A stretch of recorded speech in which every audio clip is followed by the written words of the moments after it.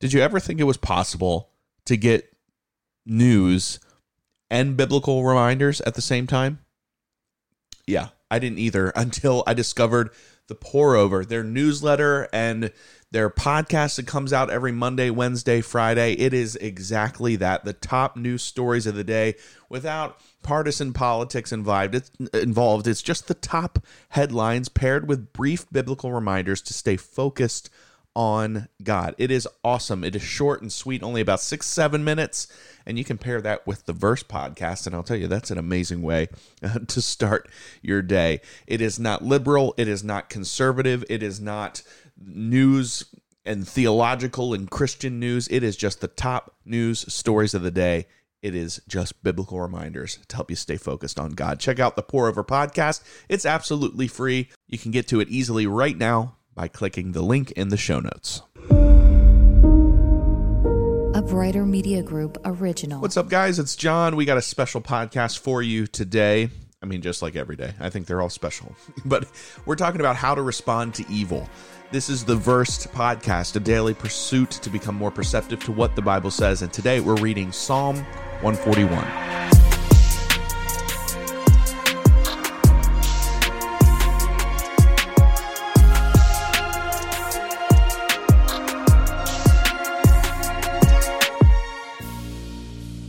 Psalm 141 gives us a practical example of how to respond to evil. Something we can follow, something we can put into practice. It's a psalm of dealing with liars, manipulators, and schemers on the outside, but also our own hearts that do the same thing to us. It's incredibly practical for today. We have very real enemies plotting against us. Yes, we do.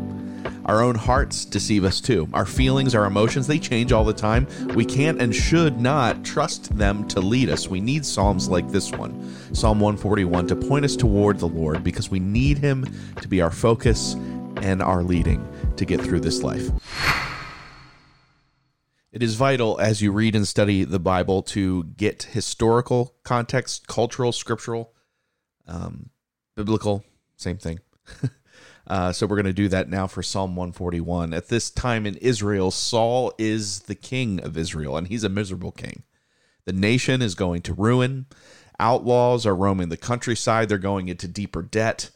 There's discontentment and distress in the country. But as all of this is unfolding, David, who would be the future king, continues to grow in popularity. You may remember the scene when David comes back in from fighting the battles, and people would say, well, Saul's killed his thousands, but David has killed his tens of thousands. In other words, David was a much more successful military leader in fighting for and defending Israel than Saul was. And of course, Saul becomes jealous of this and his popularity, and then Saul begins a plot to kill David. He goes crazy, and he literally runs David out of the country. And it's likely that this psalm was written while David is hiding in a cave as Saul is trying to chase him down and kill him. So here you have David, an imperfect man, certainly, but righteous. And we're going to see that. He confesses his struggles with sin and his shortcomings, but he knows God's anointed him to be the king one day. But he also knows that he can't overthrow Saul. That's not his place. God will have to remove Saul. So here, he's trying to honor Saul, be loyal to Saul, but Saul is trying to kill him, and he's hiding in a cave, and it very well could be that this is the exact setting where he writes this psalm. So with that context, let's prepare to read the psalm together. Psalm 141. O Lord, I am calling to you. Please hurry. Listen when I cry to you for help. Accept my prayer as incense offered to you, and my upraised hands as an evening offering. Take control of what I say, O Lord, and guard my lips. Don't let me drift toward evil or take part in acts of wickedness. Don't let me share in the delicacies of those who do wrong. Let the godly strike me. It will be a kindness. If they correct me, it is soothing medicine. Don't let me refuse it. But I pray constantly against the wicked and their deeds. When their leaders are thrown down from a cliff, the wicked will listen to my words and find them true.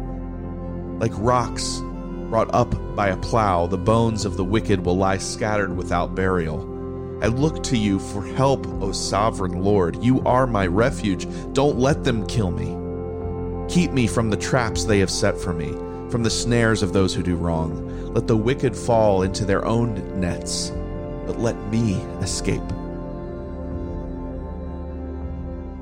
Just like David, this is beautiful, humble, practical, and a wonderful example of right now of how to respond to evil.